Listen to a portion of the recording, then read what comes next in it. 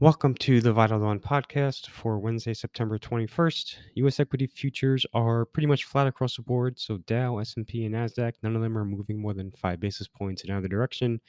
The major European indices are trading about flat overall as well. You're seeing outperformance in energy, basic resources, some mild underperformance in tech and media.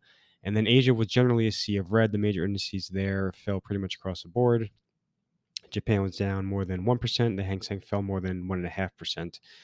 So the Russia-Ukraine situation evolved a bit in the last, call it 12 to 18 hours. So yesterday you had 4 regions in Ukraine that comprise about 15% of Ukraine's territory come out and say they're going to be holding these referendums to join the Russian Federation.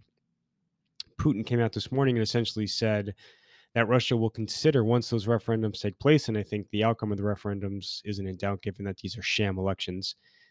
Once they join Russia, Putin will consider them part of the country, in which case then, they will defend that territory with any means at their disposal, implying again that Russia will use nuclear weapons. This is not necessarily incremental. It's not new, rather. Putin has been threatening to use nuclear weapons since he launched this war.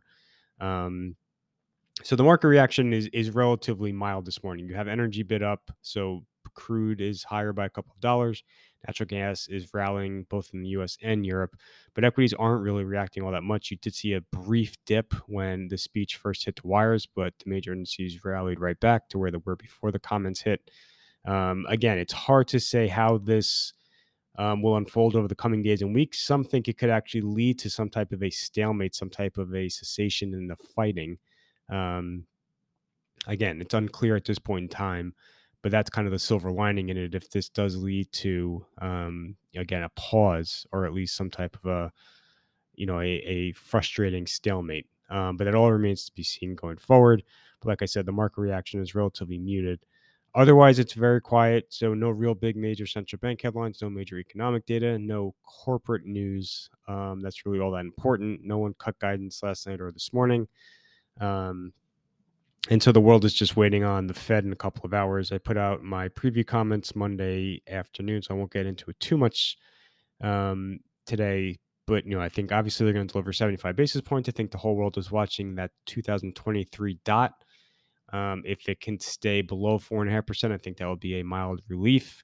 The tone is probably not going to sound all that different from Jackson Hole. The Fed is very serious about combating inflation, regardless of what happens to the economy. So they're willing to cause a recession if needed. I think that's been the message now for a couple of months. But again, check out the piece Monday afternoon because there is a lot more that could possibly happen today. Also on the calendar, you have a couple of earnings, including 2 home builders tonight, so KB Homes and Lennar. You have a couple of analyst meetings today, including Salesforce, which is holding its big user conference this week. There'll be an analyst meeting today. General Mills reports before the open. Biden will be addressing the UN General Assembly today, expected to deliver a strong rebuke to the Putin's war in Ukraine. Probably not going to have any real major policy announcement. And then Zelensky is also expected to speak for the UN remotely. That could be more interesting to this will be his first chance to kind of respond to the developments from Russia in the last 12 hours.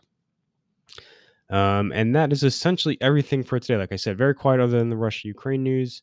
And everyone is just waiting for the Fed later this afternoon. And that is everything for today, Wednesday, September 21st. Thank you for listening.